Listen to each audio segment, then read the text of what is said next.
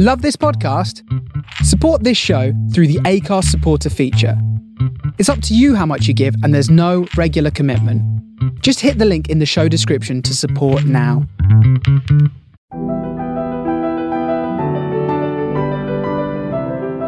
Have you always wanted to publish a book but aren't sure where to start? At Troubadour Publishing, we help authors bring their book to life through Matador, our self-publishing imprint, offering a range of services including editing, cover design, typesetting, marketing, distribution, ebooks and audiobooks. With our flexible services, authors can choose the services that best suit their project, working with a friendly team of publishing professionals who carry out all work in-house to the highest quality. Rated the #1 UK self-publishing services provider by the Independent Publishing magazine, Matador can help with all aspects of the publishing process, whether you're looking to publish a printed book, an ebook, an audiobook, or all three. www.troubadour.co.uk.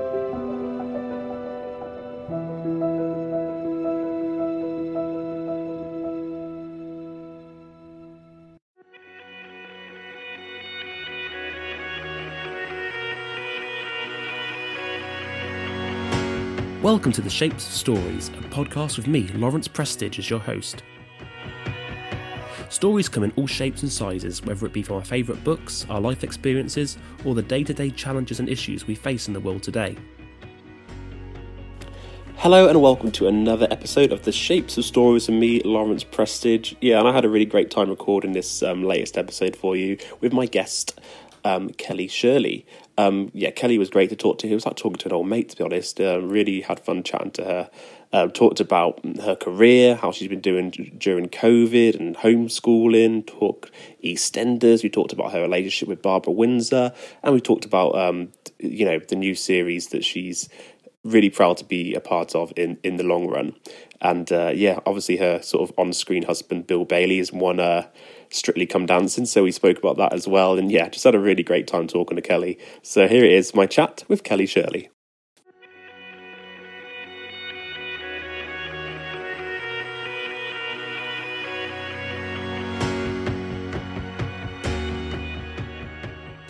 So how's the homeschool going, Kellie? How's the homeschooling going? Oh, God. How is the homeschooling going? I mean, sometimes it's going really well and sometimes it's a disaster. Probably the same as every parent up and down the land. As long as they're learning something, I'm trying not to get too stressed about it. Yeah. Just reading loads of books. The teachers have been great, actually, with checking in with them. And I'm really lucky because I've got twins, and so that they keep each other company. But the flip side of that is they're with each other 24/7. Literally, they share a bedroom, they share a bath. They just everything. They're just with each other all the time. So I mean that can be, when they're pinching each other and scratching each other, I've just got to remember it's abnormal to spend that amount of time with somebody. Yeah, I guess like having all this time off school then, does it worry do you worry like it's kind of affecting them socially, not having that interaction with kids their own age? Because it's been it'll be like nearly a year by the time they probably go back to interact with kids. I know. They're gonna be I keep saying this, funny little weirdos, but I don't I don't really mean that. But yeah, it's not right, is it? Part of being a human being is having that, like you say, that social interaction and communication, and having a pandemic's really highlighted that, our need for each other, hasn't it? And it's really brought out the best and the worst, hasn't it, this situation? The best as in Marcus Rashford, who should be Prime Minister, and the worst, which is the Prime Minister. I obviously do worry a lot about my kids, but mine are the lucky ones, really. It's the ones that don't have parents in a situation where, I work freelance so that I can have time. So I've got really good quality time with my kids because I'm only working as an actor. No. But it's the parents that don't have that, isn't it? Who are trying to work, or people that don't have work and have got mental health issues, and other things going on, or being terminally ill, or whatever it is. It's really, it's tricky. It's really tricky. Yeah. But yeah, got to be there for each other, haven't we, as much as possible. Well, that's it. Well, how have you been dealing with it, like in yourself? Like, have you had your ups and downs over the year with it, sort of emotionally, mentally? You know, how have you been dealing with it all? Yeah, of course. What I found really difficult about it is that, so at the beginning of it last year, my nan went into hospital to have a hip replacement, and which was successful. And then she caught COVID and she died the week later. Oh, wow. And we weren't able to go to her funeral. I wasn't able to spend time with my dad and give him a big cuddle and a kiss, and I didn't see him for weeks on end. And so that was very, really like seeing what actually is happening, like having a personal connection to it like that. And so it really pisses me off when people aren't wearing face masks and taking it seriously. And I know that obviously loads and loads of people are, and I know there's people exempt and all those things, but it's a very real thing that is happening. And and it's so there's been some real shit times, definitely. And like we're saying about my kids not being able to spend time with their friends and their teachers and their education, because some people are breaking the rules so that anyway. Yeah. And it's crazy when you think, because I see it on, whether it be my Twitter or my Facebook or whatever it is, you get some people that just still don't believe it's real. That's the thing. I know. And it's just like, what? Who is benefiting from any of this? Like, why would this not be a real thing? And yeah, it's just this weird pack of group that I think anti everything, a conspiracy everything. Like, the fact that we as a race don't have it under control, I think people think, well, there must be more to it then. Like, how did this happen? Because it seems so crazy. Some people just seem to refuse it completely. Well, no, it can't be real. This is just some kind of thing that they're putting on us. But yeah, it's crazy when you think all these people are dying. I've known a couple people, sort of acquaintances and people that I knew through friends and stuff that have died from it. And yeah, and it's a very real thing. And it's crazy to think there are some people like that. It is. There's a lady around the corner from us, and she went on a march down by Trafalgar Square. She went on a demonstration, and because she doesn't believe in the face mask and she thinks it's all a conspiracy. And I was chatting, obviously at length, to try and understand what she was saying, but yeah, it's so polar different. Polar different? That's not even really polar opposites. Polar opposites. Yeah. It's cool. We all knew what you meant. Oh, my poor kids, honestly, they're homeschooling with me saying crazy things like that. Yeah. But yeah, there are people who don't believe it's real. And then they're saying crazy things as well. You have people like Donald Trump that saying put your bleach and he's got 2 more days, isn't he? And then he's out of them. But Biden will be in. Thank God. Yeah, little chink of light, isn't it? After all that, awful. Obviously it's great that Donald Trump's out, but I'm not even too sure Biden. He's a bit old, isn't he? He's like 80 years old. Yeah, but then look at that wonderful woman whose name is just obviously just gone from my head now. He's going to be his successor. Yeah, he's got that book out at the moment. I mean, she's the future, Kamala really, isn't Harris, she? Yeah. Yes, thank you. Yeah, she's great. Yeah.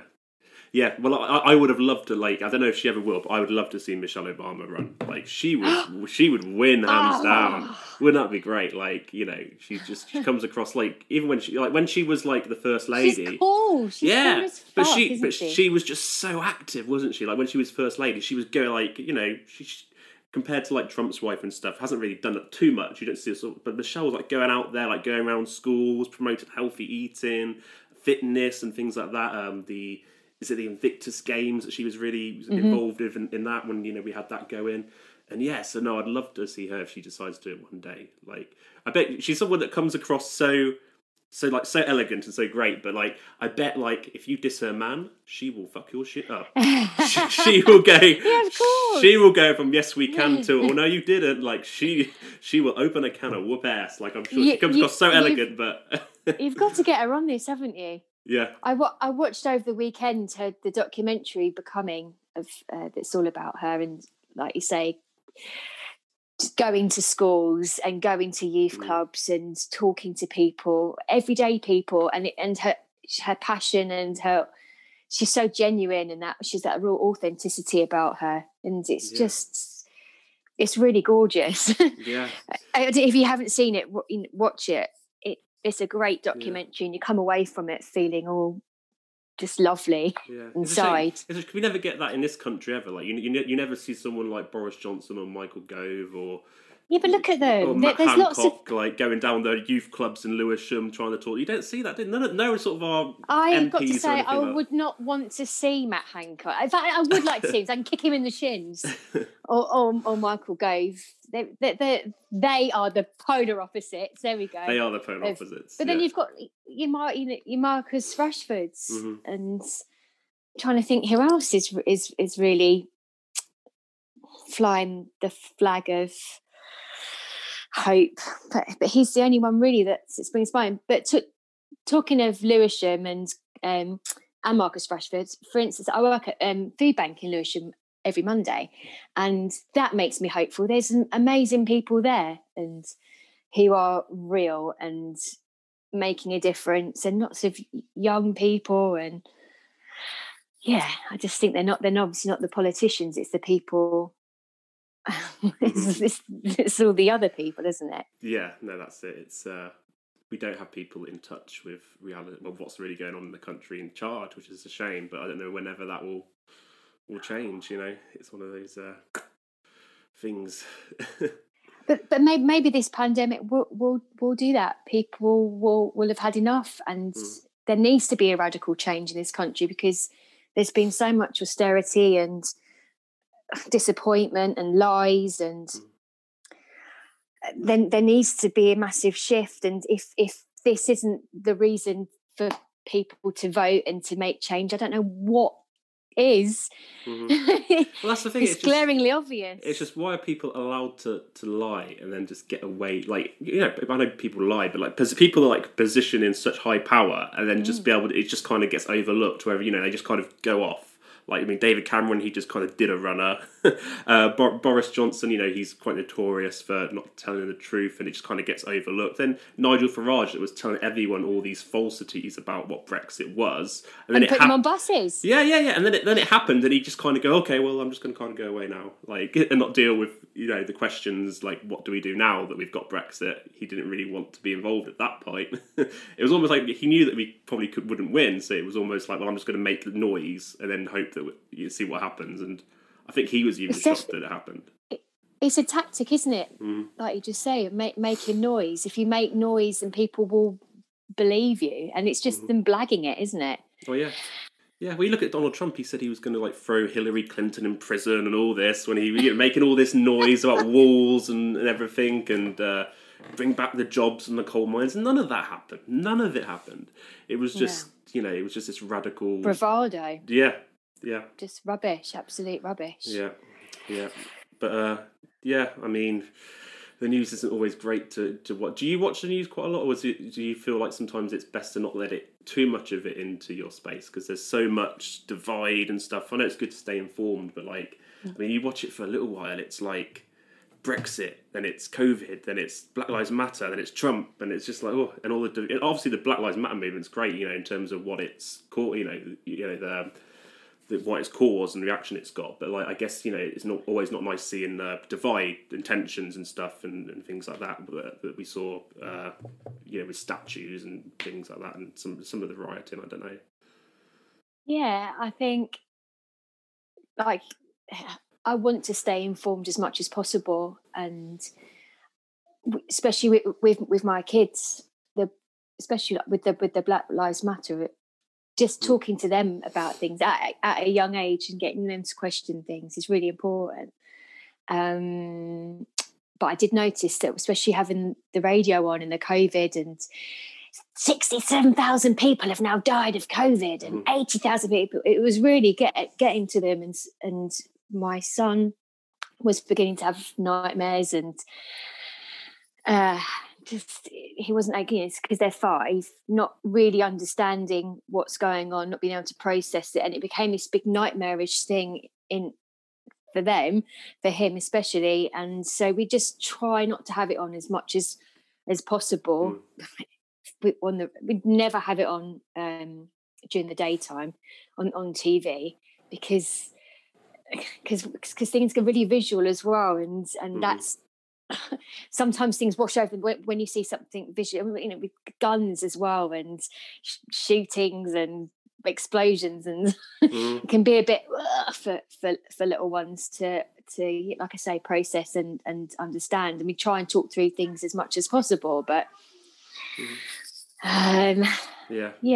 it's a double-edged sword, isn't it? You want to know about what's happening in the world, but at the same time you've got to think about that they're not going to be putting out really loads of good news because it doesn't sell. And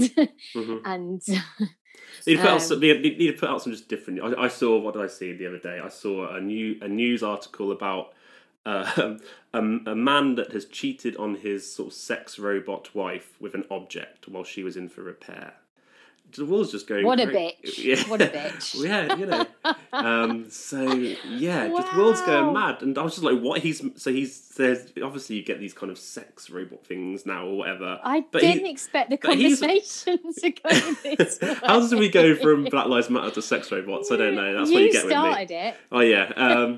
But it's just like news like that, and I was just like, oh well, it's and I looked into it, I was like, what? He's married to this sex robot? Of course you looked into it. Yeah, of course. I was I had to be like, well, can you marry these things? Yeah. I need to be informed about sex robots. Yeah.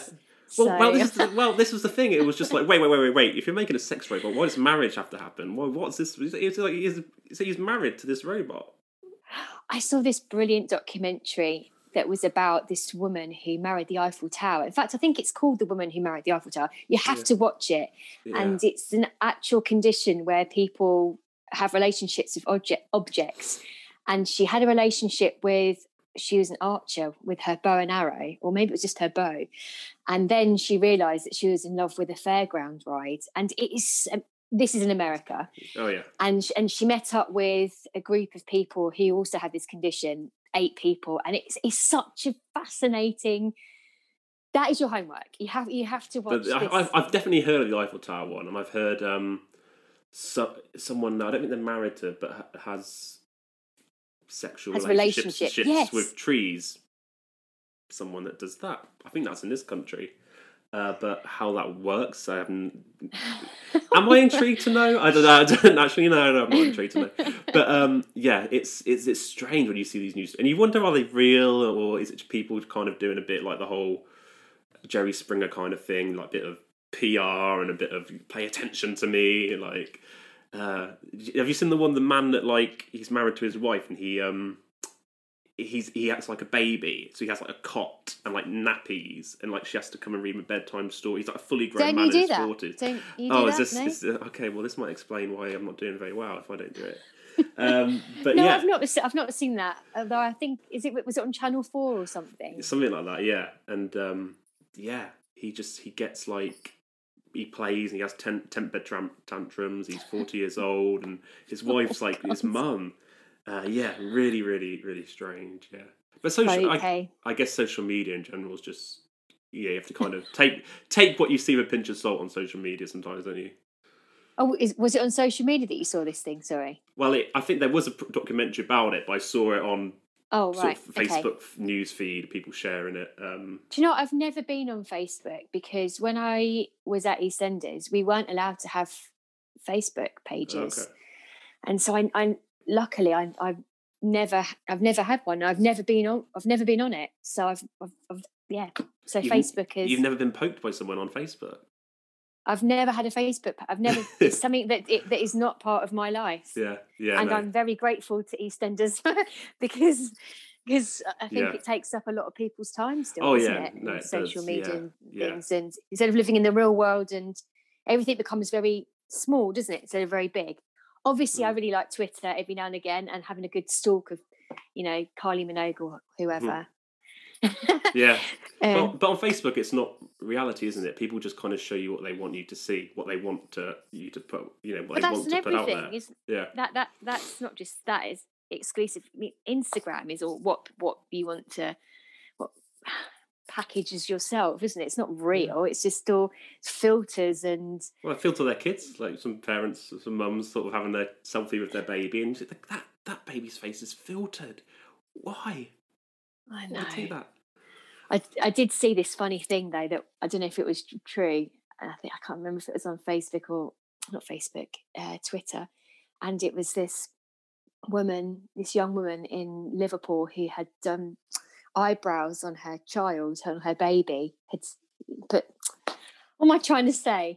Just dyed its eyebrows so it looked like Mr. Potato Head, this little baby. That's crazy. Look for it. Yeah, look for it. Eyebrows child. I'll just type that in. Eyebrows baby Liverpool. Yeah, but it's like whatever. It's kind of like whatever you put out, like whatever you decide to put out on social media, you've got to be it's almost like you can't put anything else unless you really want to be held accountable for anything that you put out. Yeah, so I think some people kind of. People that are perhaps a bit vulnerable sometimes will, I look on Facebook and or Twitter sometimes, I'm like, this person shouldn't be on social media because if they've had a bad day, they're tweeting on Facebook and about how depressed they are, how bad they're feeling. It's good to be open, but to kind of share it so publicly, sort of sharing that you're vulnerable and you're feeling a bit overwhelmed, I think is a quite dangerous thing. And people that share opinions, obviously, I know there's lots of. Donald Trump's got his Twitter deleted now.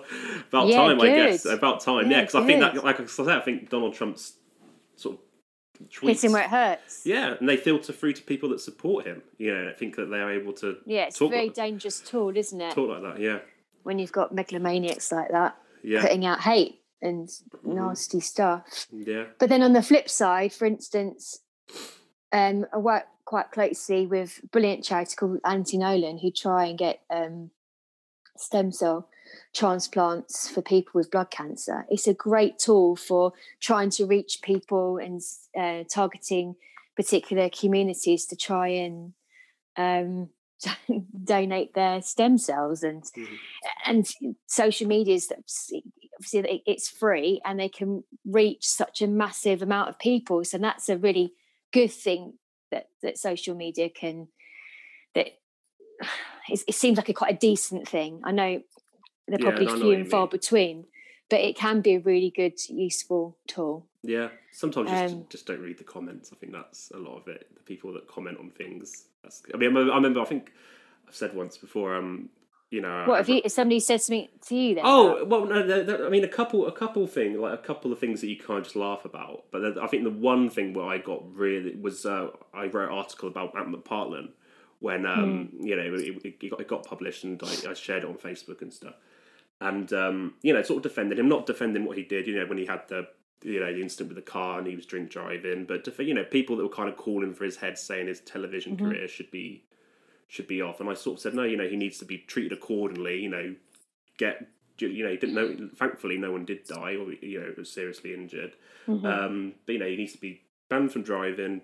Have some time out, go to rehab, get what he needs to be, sort himself out. But then we should be able to give him a second chance to do things. I mean, you think of footballers that drink. I won't mention anyone's names, but there's some footballers that have had a couple of. Mention names. A few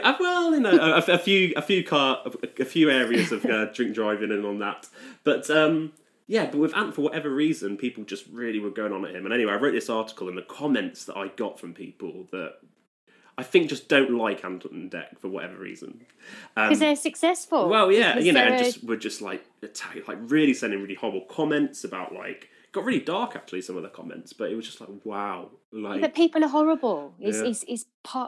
People are the worst. That's why this planet's dying. Because we're just. It hasn't really changed from when there used to be public hangings and stonings and all those. There's still that mentality, isn't there? That bloodthirsty, nasty, kick a man when they're down or a woman when they're down, and just that jealousy, and it's all those parts of being a human that comes to the surface, doesn't it? Sometimes we haven't really changed, developed much from. Yeah. Have you ever had to deal with anything like that? Like, you know, whether it be, I guess, when you were like in EastEnders, or, you know, anytime recently, or, you know, whether you've been dating or anything like that, like where you've been kind of, you know, felt like the media, or I guess there wasn't too much social. Was there Facebook when you were in EastEnders? I'm trying to think how many years ago that was. Well, yeah, that's what I'm saying. Yeah, that's what you said. You weren't allowed on it. Yeah. Yeah, sorry, but yeah, I don't. It wasn't that long ago. It wasn't yeah, I'm trying to think. Yeah, well, I know. You know, when you had like MySpace and Bieber, I was like, was that sort of the time? Oh yeah, MySpace. Yeah. Yeah, I wasn't sure if it was around then. But what I did have when I was on it, I started my first day on it was in 2005, and I left 2008, and then went back in 2012. But all of when I was on it, it was the heyday of all those magazines. It was the Heat magazine, the New, and there was Closer, and all those things, and the columns and pictures, and there was all that, and the fat shaming, and I think it's very easy to forget that I was very young. I was 21 when I started, and I wasn't emotionally mature enough to deal with when somebody who I didn't know put you in a magazine and says horrible things, and I found that very difficult. Not that it happened like loads and loads, but it did happen. But now I'm older, and I couldn't give a shit about what some random says about me, because I'm older. I don't care. I've got my family, and I've got my head screwed on, and I realise that things are more important. And I think, again, I have this pandemic, you realise people are dying, things are more important than somebody saying you look fat in a yellow dress in Closer magazine. It just does give a shit. But when you're younger, and it does fuck with your head. Of course it does. Yeah. Do you worry about, like, I guess, teenage girls, young girls now that are on social media? They feel like, you know... Yeah, of course. I worry about my daughter. Yeah, they're comparing themselves to everyone, aren't they? I guess there's, you know, if they anyone that they sort of want to follow or feel like they're influenced by, they kind of see a picture of them on Instagram and think, like, I have to look like that because that's reality when it's not. And it, you know, it really sends off the wrong message, doesn't it? Yeah, and also it shouldn't all be about what you look like, should it? You should be comfortable with who you are as a person. Yeah. That's the most important thing, isn't it? Is, you know, you could look beautiful, but if you're a cunt, then you know. Yeah, no, absolutely. Sorry. No, it's fine. No, go for it. Drop all the C bombs you want. So anyway, how I guess we spoke about EastEnders. How was your time on EastEnders? I mean, obviously we had the sad news about Barbara Windsor that passed away. But I guess, you know, she was your mentor, wasn't she, on EastEnders when you started? I guess you had quite a close relationship with her. Yeah, really close. She's been a very inspirational part of my life, and we've became friends. We've been friends for 17, 18 years. And I'm going to really miss her because she was just fucking legend. and just not to have her there. Every time we used to go into town for an audition, I would swing by hers afterwards or beforehand for a cup of tea or a little gossip, or she'd test me on my lines or whatever it was. So, and just not having that anymore. But then Scott, her husband, I'm really good friends with him, so I obviously still see him and everything. And yeah, dementia's just such a cruel disease. I'm glad that she's free from it now, because you probably have people in your life that you know who are living with it or have died from it or whatever. It just robs you of so much, not just your memory but your life and your livelihood. And I don't know, I've said this before, but I think there's something extra cruel when you're an actor and you have your memory taken, because your memory is everything as an actor. That's what it is. So it's your memory.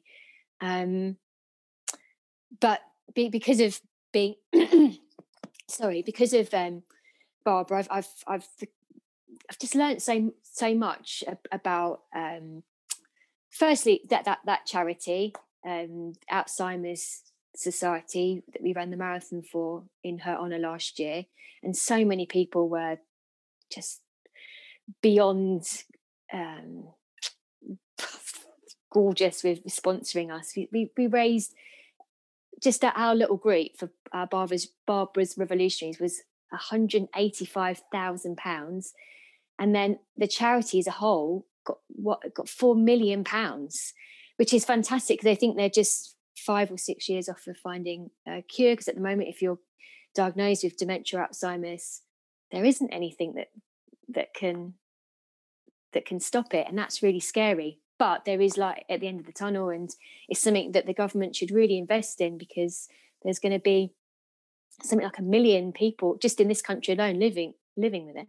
For instance, I went for a walk with my best mate at the weekend, and she was saying that somebody that we know, her mum has Alzheimer's dementia, but she won't acknowledge it, and so her mum is still driving, and she's pretending that it's not really happening, and everyone knows it, that and then how do you intervene with that? Yeah. Try to. She's tried to, not me. She's tried to, yeah, it's scary, the thought that there's people driving and it is, and they're just so, or doing jobs, just trying to keep that. They're trying to keep as much control in their life before. It must be scary for them as obviously as well, and feeling like someone's trying to steal what's going on in your brain, almost. And when they did Robin Williams' autopsy, they found out that he had dementia as well, and they believe that's what caused the suicide. Because he, like his wife says, he was having delusions. He was, when he did his last scene Night of the Museum Free in a documentary I watched, all the directors and cast were kind of saying he just wasn't right. He just wasn't there. Like they did 3 Night of the Museum films, and the third one they just came back and they just said he lost that spark, and he'd lost the kind of remembering lines and stuff. And they said it took a lot of editing, it took a lot of editing to kind of for Robin to be able to come across okay on screen. And I need to watch this documentary. What's it called again? Well, I've watched quite a few, but the newest one is called Robin's Wish, and it's really good. Wish. Robin's Wish on Amazon. I've watched it on. But yeah, no, really, it was really, really good, and just hearing how his wife was dealing with it as well, and just not processing reality the same as everyone else was. Like he was getting paranoid and things like that. It's really sad, but also interesting to see how that brain works. How much we do, how much it's a magnificent thing, the brain, and apparently I can't remember how much percent of it we actually use, but it's like 7%. And it's really small. Yeah, it's crazy, and it's just it's an amazing thing, really, when you think about it more. Yeah, of course. Well, speaking of, sorry, what you say? I was just going to say that I worked with Michael Gambon in a film called King of Thieves a couple of years ago, and I could see there that he was struggling with his lines, and just trying to plow on, and you could just see that it's difficult, but so when did you last get to see Barbara? Was it just before COVID, or last year before COVID, and it was lovely. We had a really brilliant time together. She was mad about my twins, and they were mad about her, and she's playing with them, and we were singing loads, and she's got this massive teddy bear that's in her house, and they love it so much, and she's playing, and it was great. It was really nice. The last time I saw her, she seemed very happy. But because of obviously pandemic, lockdown, and everything, I didn't see her for since then, and then of course now she's no longer with us. But then, what an amazing mark that she's left. She's just left so much, not just as an actor, but as a human being as well. To be an actor is one thing, but to be a dame, to be an icon, everyone knows who Barbara Windsor is. It's some feat. And this woman from the East End of London who people thought she wouldn't amount to much, and what an amazing career. And she really was proper showbiz and had the time of day for everybody. She was, and very genuine with it. And I learned so much from her. And Mm-hmm. Amazing. How was your time on EastEnders as an actor? Like you said, you're 21 years old. Was there any kind of did you have like a favourite moment that you were involved in this show, a favourite scene or storyline where you're like, yeah, I'm really, really into this? Yeah, there's what EastEnders and soaps are great at is when obviously they're very current, aren't they? And they can deal with things straight away. Like for instance, even now they've done about the pandemic's been part of Walford. It's so current. I love that about it. And when they write for the writers, it is the best. It really is. But because there's quite a big cast, sometimes you are sitting around, in the back of a cafe and just drinking a cup of tea, and you're gagging to get your teeth into some proper acting. I learned so much there, just because they shoot on multi cameras, and so I just learned lots about like technical stuff that was great. But in terms of storylines that I really loved, this is because I'm being all smutty, but I really loved. I had a bit of a ding dong with Martin Fowler in Arthur's Shed. Right. So that was really funny. Yeah. Just surreal, just really strange. I loved that. And I loved, so Linda Henry played my mum, and I love working with her because she's such a fierce actress.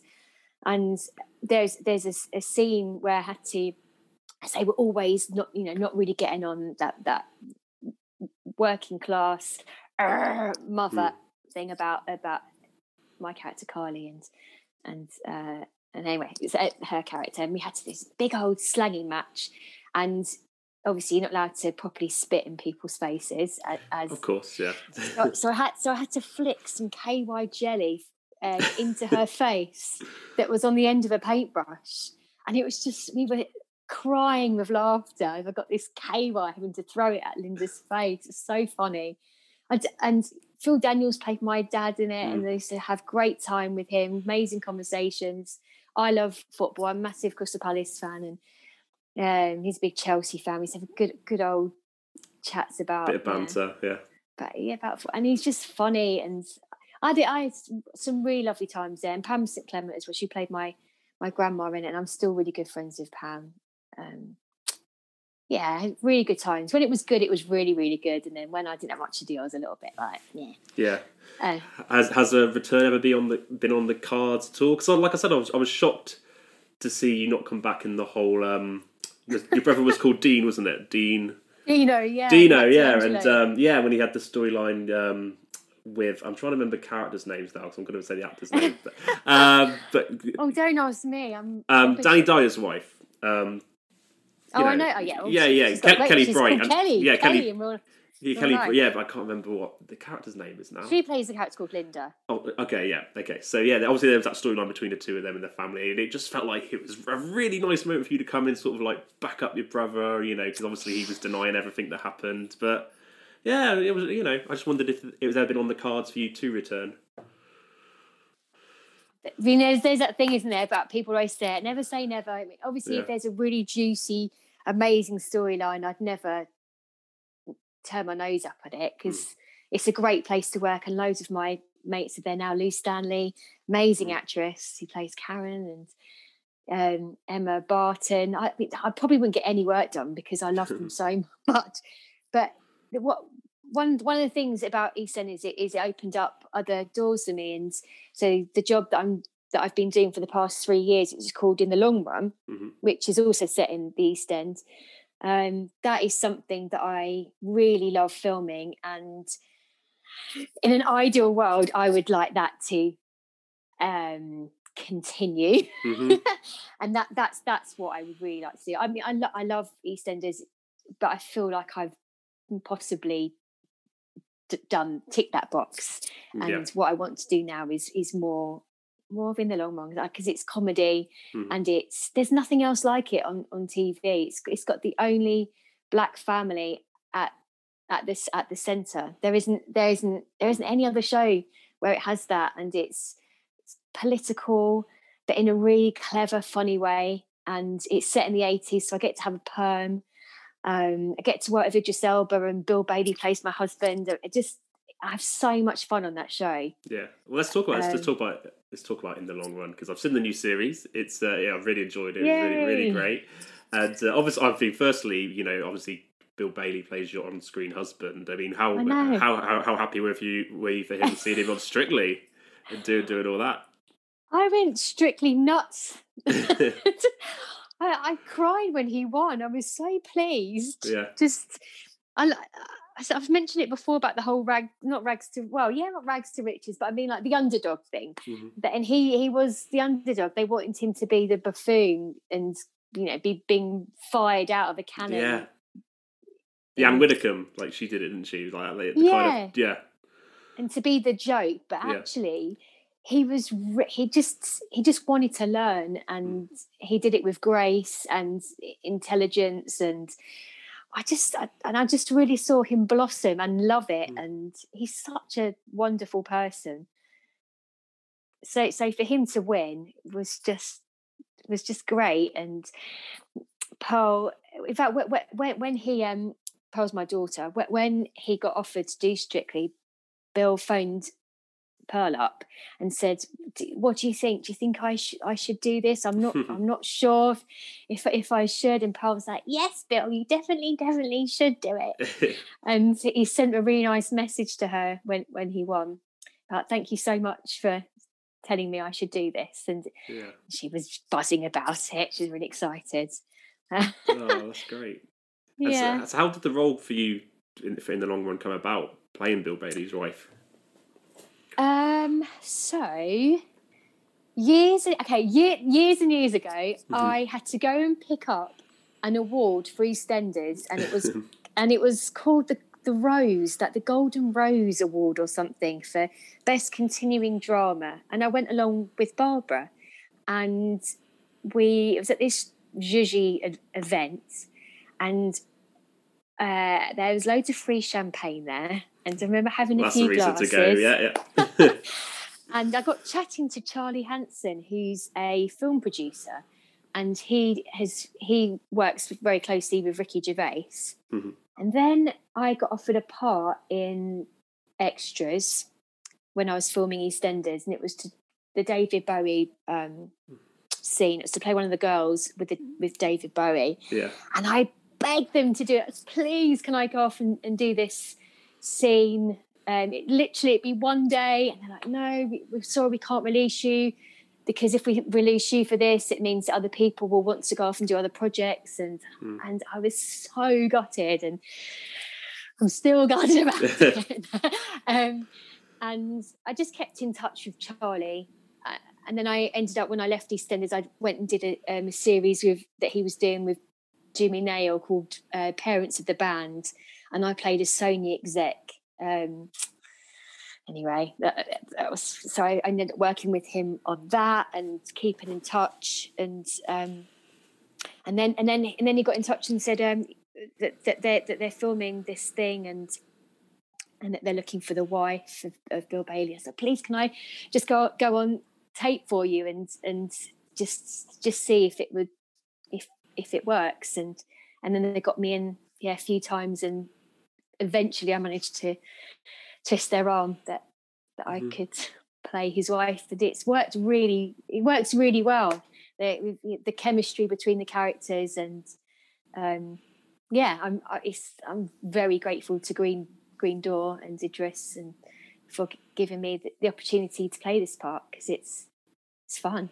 Yeah, and the new series is great. It's really fun. I mean, I don't want to spoil anything, but yeah, it's lots of fun. There's bits where Bill's kind of having worries about his health, the character, and that was always very funny. And Yeah, there was the moment with an awkward date where both the mums come on this date with yeah, it's an awkward date. It makes you think about awkward dates that I've had before, and you think, oh yeah, I've been in that. Oh yeah, go on. there's we could do another episode about it. I'm trying to think of the worst. Okay, let me think of the ones that stick out. Okay. Okay, so you don't have to, but go on. No. No, I don't. I had one date in Covent Garden, and and she was nice. We were talking for a little bit, and but she was an actress, and she kept clicking her fingers all the time. What, at the staff? No, at me. Just like she was she was just kind of like the best way I can describe to get your attention. She would kind of click her fingers to almost like as an explanation point or comma. And that's the way it is, and da-da-da-da-da, and da-da-da-da-da, and that's what I mean, and yes, and it just got... Is she a musical theatre actress? Yeah, well, the thing, but I wondered if she was on, because also her eyes didn't look like they were ever blinking when I was talking. It was, I remember, like, as I was talking, and just look at her eyes, and they weren't blinking, just massive eyes, and I nearly laughed. Is she on ketamine or something? Well, I was thinking there's something strange here. So that was one. And then I had another, and... yeah, and once you notice something, you can't not notice it, can you? Yeah, that's the thing. It drives you mad. Yeah, that's the thing. I hate tapping. Tapping, I really can't stand. Yeah. Then I had a date with someone who was a couple of years older than me, and again, it's the same bar in Covent Garden actually. So I don't know if I'll go. Oh, you've got a anymore. go-to bar, have you? Well, yeah, usually, but I don't think I'm gonna have to change it now because I'm having bad experiences. But yeah, no. So about 20 minutes into the first date, hadn't even finished our first drink. She says to me, so, if things worked out with us, when would you want children? 20 minutes into the first date. That's like, what? Did your willy shrivel up? Everything shriveled up. I think, like, I had the alarm go off in my head, like, warning. Yeah. But yeah, it was, that was a bit much. But then I tried to sort of like, I was like, made a joke out of it, like, oh, you don't mess around, do you? Like, let's just enjoy our first drink. What's your name again? Sort of made a joke out of it. And, but yeah, then she just kept bringing it up, like, about having children. And I was just like, oh yeah, this is scary. I think, like, she just wants someone to get her pregnant rather than date. Yeah, it sounds it. Yeah, so it just made me think of some awkward date. But back to in the long run, it made me think of some awkward dating. Have you ever had, like, before you obviously got married and children, like, did you ever... I've been with my husband since I was 21, so we've been together for so long that no, I don't. No, not had any awkward date stories. No, I've locked out. I don't have to do the whole Tinder and Grindr. Well, I'm not a grinder, but I know people that I'm sure it's plenty fun. Of fish and all of that. Yeah. I do hear from my friends some funny stories though. Yeah, about dating. My friend Emma Noakes is hilarious with her dating stories. Yeah. Yeah. It's a very different world, isn't it, nowadays? Especially now. I mean, how do you date people when you're in a pandemic? I mean, yeah, everything's kind of done online, isn't it? It's like the days of kind of going up to someone in a bar and being like, "Hey, you come in." That's not what I do, by the way. But those days are kind of gone. It's almost like, no, you have to like a photo and then message to see if you get a message back. It's like, there's no like nice stories anymore about how people sort of date and meet. It changed though. Now that when eventually, I guess spring, summer, when people are vaccinated, everyone will be going out to bars and drinking in clubs. Maybe there's going to be a renaissance in how people used to meet in the olden days. Or it could be the other way. It'd be like a massive orgy or something. Ooh. Sign me up. Do you think? I wouldn't surprise me. Like, if some people have got a year without having a bit of fun. Mm. Anyway, I mean, sex dolls, orgies. Oh yes, you cover it all with me. So I mean. Lockdown has really jaded you. Yeah. I mean, back to in the long run again. It does kind of have that, family Only Fools and Horses kind of vibe. I wouldn't say I'm compared to Only Fools and Horses, but it's kind of got that sort of, nice. It's like a nice, easy watch. Like, you can just, it is what it is. It is what it is. It explains itself while you're watching it, and it's just, like a really, really nice sort of real characters. I guess you kind of feel like you can relate to them. Yeah. Definitely, and it's set in an estate like Only Fools was. It's very working class, and like you said just then, like characters that there's authenticity about them. That's and it. Yeah, that's what I was looking for.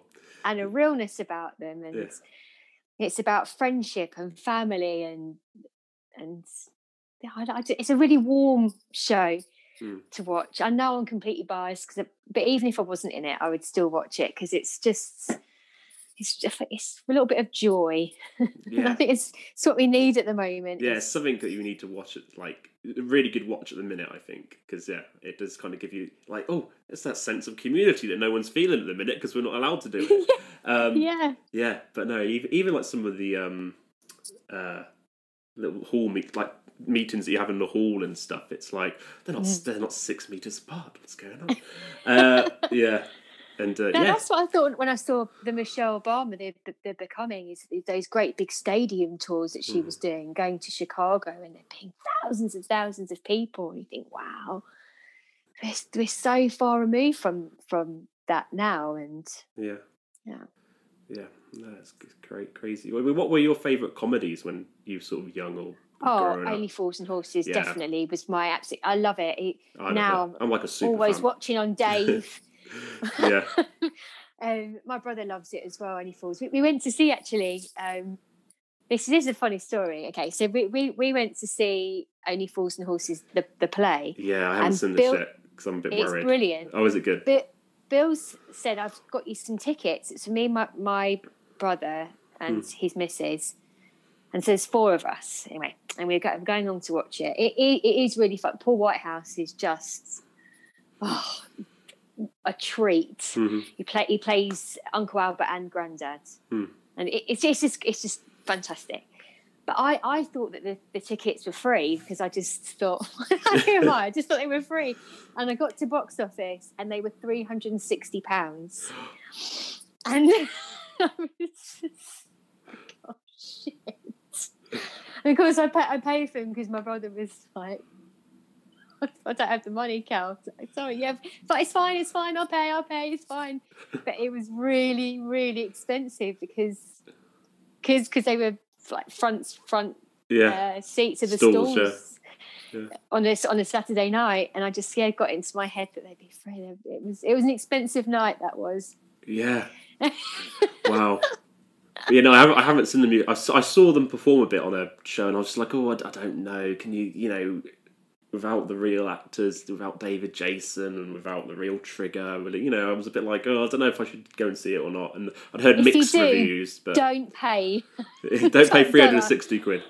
Go to the half-price ticket booth in Leicester Square and get yourself a ticket from there. Okay. And go on a Monday. Yeah. No, that's. But Only Fools and Horses, just a great show.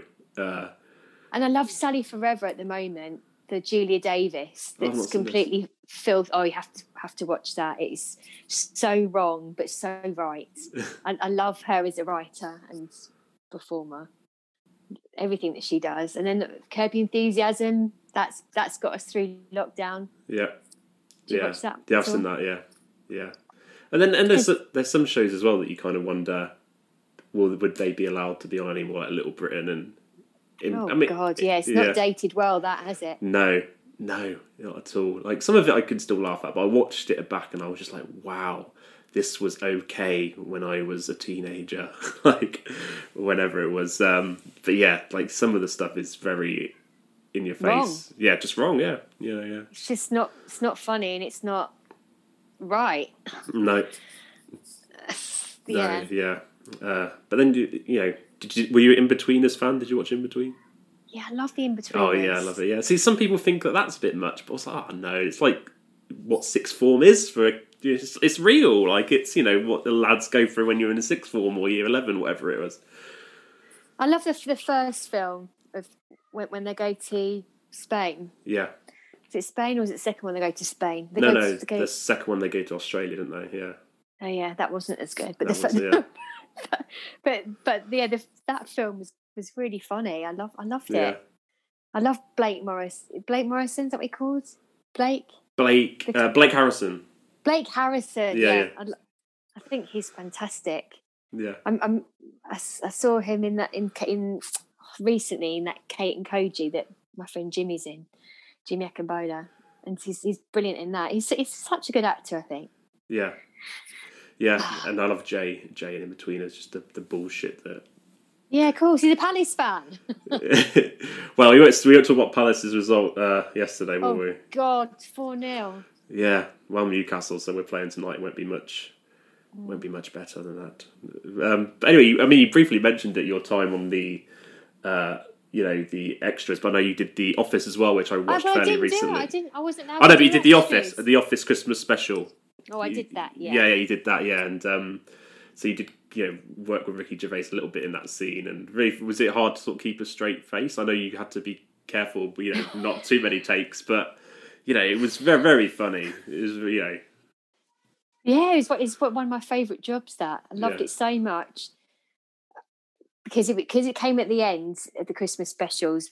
I'd watched obviously the two series before that, and absolutely loved it. And so many people, I remember back then, still weren't quite sure if it was a documentary or not, if it was real or not. I remember there being lots of talk about it, and my dad loves it and watches it all now still. And so when I got that job, I was just so excited to tell my dad that I'm going to be working on The Office. So I wanted him to be proud of me. Yeah. But I think Ricky and Stephen are geniuses, and I like his stuff now as well. The Afterlife. Yeah, I've seen the first series. I haven't seen the rest. Really yet. like I've it. The first series, yeah. It's really clever, and Yeah, I'd love to work with him again. Yeah. I'm gonna put it out there. Put it 2021. Put it out there in the universe. Yeah, after another Afterlife. But yeah, I think it'd be great for him to see. I'd love to see more David Brent, but I don't know if he's kind of closed that. Oh, I don't know. I reckon he'd probably want to do a little bit more. Yeah, because the film was great. The Life on the Road, that was funny. Yeah. Yeah. But yeah, it'd be great to see what David Brent, even if it's not in the office, just something Brent's doing, like.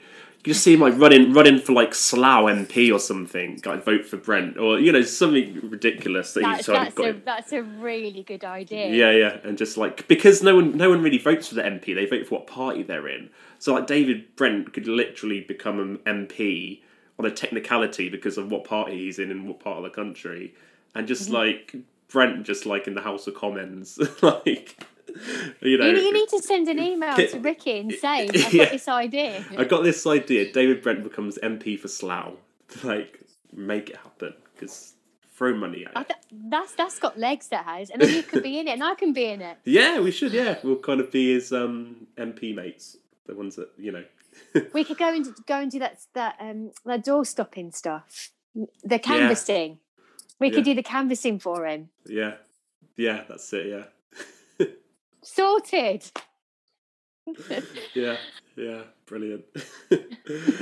So I mean, how are your parents been over Zoom? Because you haven't seen them. You haven't seen them, have you, over COVID? And have you seen them? Not really, not much. Been for some walks. Yeah, but I haven't seen them loads. And also, I was really jammy. The second lockdown, I missed it because I was in Guadeloupe filming Death in Paradise. Oh, yeah. so I lucked out a little bit. So I didn't end up seeing my mum and dad for a long time, and even over Christmas. But yeah, I have had it snowed last week where they live, and my kids had never seen snow before, so I wanted to see went for a snowball fight up by them, which was really, really nice and quite emotional when I haven't seen them for a long time. Yeah, it was good they're doing okay. Have you been doing like any Zoom quizzes with them? Oh my God, we've done a couple, but my dad, I mean, he was a football coach for Crystal Palace, and football was always on in our house. It's always on the house 24/7. So basically, all the questions were like, who scored 76 goals in 1986? And I was like, I don't know. It's like a Gavin and Stacey episode. Have you seen that Gavin and Stacey episode where Smithy's doing the pub quiz and every other answer is Gary Lineker? But yeah. Who you interviewed? Yes, who's been on the podcast, Gary Lineker. What a ledge! Yeah, he was really. I couldn't believe how nice he was actually. Like, you know, I'm sure he's nice anyway, but just overly friendly. I was just not okay. I'm digging a hole now. Not overly friendly in that kind of way, but you know what I mean. What? He was a very, very nice man, Gary Lineker. Yeah, he seems like that he would be. He comes across, doesn't it? Yeah. I think it's the first other than interviewing you, of course. He's been my But he never favourite. got booked. Isn't he one of the? He never got booked when he was a football player. So I think he could be. Yeah. Definitely, that's something I've learnt in a pub in a family quiz. Oh, okay. So he's got to be nice. I mean, that is some feat, isn't it, to play at that level and to never be booked. Yeah, there can't be that many players, really. Mm-hmm.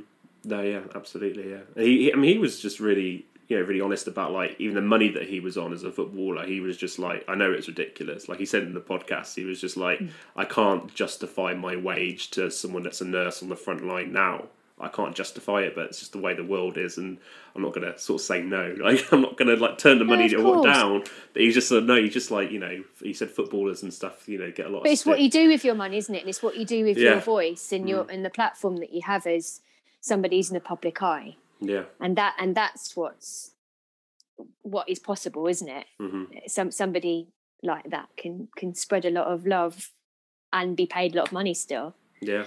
Mm-hmm. Yeah. So when you did your Zoom quiz, did you have a week where you were kind of the host of it, and you did? We didn't do many of them. You didn't do. We didn't do many of them. No. Okay. Yeah, there were some. Well, we had like some fun rounds and stuff. Like I'll try one. We'll try one now. Try one with you now. Get your quiz head on. God. This is a fun round. So it's 2 truths and a lie. Okay. So you've got. I'll go first, and then I'll see if I can get yours. Okay. So I'm going to say 2 truths and 1 lie. You get 3 questions, and you got to try and find out which one's the lie. Okay. So the 3 are. At 19 years old, I once played a Munchkin in The Wizard of Oz. I've played a Munchkin before in Wizard of Oz. Number 2, I have a lucky shirt. Number 3, yeah. On a lad's holiday, I had really bad sunstroke on a lad's holiday in Magaluf, and it was so bad that one day I had to kind of stay in bed on the holiday, but I was like hallucinating. So like I got up out of bed and started getting ready for school, like I was going to school, and walked out of the hotel like I was going to school. It took me a while to realise where I was going. Okay, there you're 3. You get 3 questions. Lucky shirt, I think, is the lie. You're not going to ask the 3 questions. What? You get 3 questions to ask me to try and figure it out, but you just seem convinced that my acting's awful, and you can tell which one it is. But I think it's lucky shirt. You don't need the questions. No. Oh damn, you're right. All my shirts are lucky, Kelly. Is it really? Am I right? Yeah, you're right. Yeah, the other 2 were right. I did once play a Munchkin. I had to fill in for someone that no-showed. I had to be on, because I'm 6'4". I had to get on my. I had to be on my. Yeah. I had to get on my knees with these 2 girls that are Munchkins with the lollipop kid people. And so I looked ridiculous. And I did. I was on a lad's holiday in Magaluf, and there was one day where in the day I was just like not giving a shit about sun cream and all that. I was like, I'm fine. And then just like feeling like I was going to pass out. And then in bed and I was just really dehydrated. They were all out on the night for that night, and I just got up, started getting ready, thinking I was walking to school. I'm like, wait, this ain't Oxfordshire. Wow. Yeah, very, very real experience. Yeah, but you're right. Well, because second time round quizzes, it's my brother's birthday coming up, and we're going to do a quiz for his birthday just so that we can all see each other. But there's a bloke that I work with called Alistair at the food bank, and he's doing a Fray Bentos party on Zoom at the weekend with a load of pies that are about to go off date that we can't give out to people. So he's having a Fray Bentos. Nice. So that sounds fun, doesn't it? I've never eaten one of them pies before. So. No, I haven't. No. And nor shall I, because I won't be joining that party. Yeah. But yeah. Thank God, really, for Zoom and things. We're lucky, aren't we? Can you imagine not having that? Oh yeah, imagine having It's this where there's synced. just like no internet, like if the internet went out or the electric. We have to talk to each other and then read books. I know, yeah. Imagine that. Read books. Well, have you thought about doing some writing in the future? Yeah, I write. Yeah. It's something that getting older, and I'm not one of those actors that moans about not having the right part, or I don't know. But basically, I want to. No one's going to give me the part of my dreams on a plate. I realise this. So the only way forward is for me to write something. And also I want to work with my really good friends and people that I've met over the years that I really love and I want to work with again. And writing, I think, would create that opportunity. And especially like being in lockdown and not having that creative input. And doing a few self-tapes in a week doesn't really, it's not enough for my creative juices. And I really love writing. And when I've been getting my kids to do like little stories, it's made me want to write stories as well. And I've got things to say. I've got life experiences, and so basically, yes, I really want to do that. That is something that I am doing and want to get better at, because it's hard, isn't it? I've got to learn. I've got to learn to. Right. Yeah, and you'll do it. You've worked with some incredible people as well to kind of learn from. Idris Elba. He's like the he's a doer. He's a doer. Yeah, he's a doer. That's inspiring. Yeah. He's like the English Rock, isn't he? The Rock. He's like our version of the Rock. He just seems to be doing everything. The Rock has his own tequila brand. Did you know this? No, I did not. But I love tequila. Yeah, so I've been thinking about ordering some. I think I'm going to do it. Yeah, I think I'm going to do it. He has his own The Rock tequila. What could possibly go wrong? Sounds good. Or go right. Or go right. Exactly. So I guess what are you hoping for 2021? How are you kind of envisioning the year? Hoping, say the vaccine is all great and we're all out and about by Easter. That's hopeful thinking, isn't it? I don't think that's going to happen. Yeah. Sorry to put a dampener on that already. Yeah, okay. So I reckon realistically the summer. Mm-hmm. I think. Yeah. What do I want for this year? I just want people to be. It sounds cheesy, but true. I want people to be happy. I want there to be a radical change in the government. I want there to be austerity sorted out and food parcels to be properly sorted as well, and I want there to be people in government that give a shit. It can only come from the top and filter down. I want the theatres to reopen again and people to have their jobs again.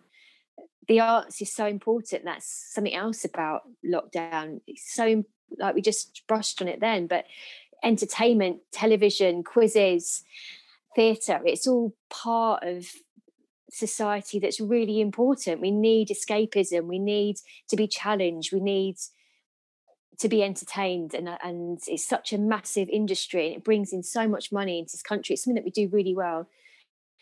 And for the BBC to be saved, I want people to vote for things and make change and realise that they have power, and if we all come together that we can do good instead of just being lazy and just retweeting something isn't enough. To actually physically do something and make a change and make a difference. I'm hopeful for the future for this year, that people have just had enough, that they're going to actually do, instead of sitting there instead of saying it, fucking doing it. Yeah. And so that's what I have hope for 2021. That sounds great. Yeah, I think And for David Brent to be, running. Yes. we need to put the David Brent MP idea out there as the right person. David Brent, MP of Slough, and then all be saved. Everything would be fine. It really would be fine again. Yeah. I could just, imagine like David Brent as MP talking and just being like, well, people voted for me around here, and people moaning at him in the background, "You're scum, you Tory bastard," or whatever, just and that'd be funny. But anyway, thank you so much, Kelly, for coming on, and I'm sure the best is yet to come. We'll look forward to seeing more of In the Long Run. I'm sure we're going to see more, and look forward to see what you're going to be writing for us as well. Oh yes, thank you, and Happy New Year. And yes, Happy New Year. Thank you very much. Lots of love.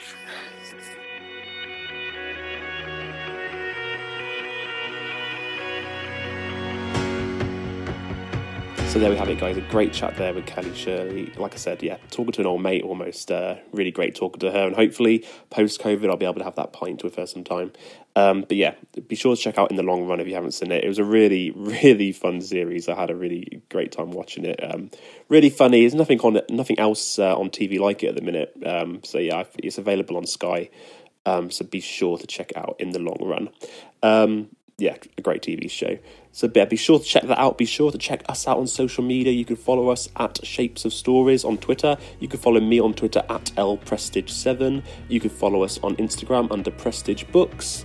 And you can follow me on Facebook under Lawrence Prestige on my Facebook page, or on the Shapes of Stories Facebook page as well. So there you have it, guys. Thanks, Kelly, for giving her time to chat to us. And speak to you guys next time.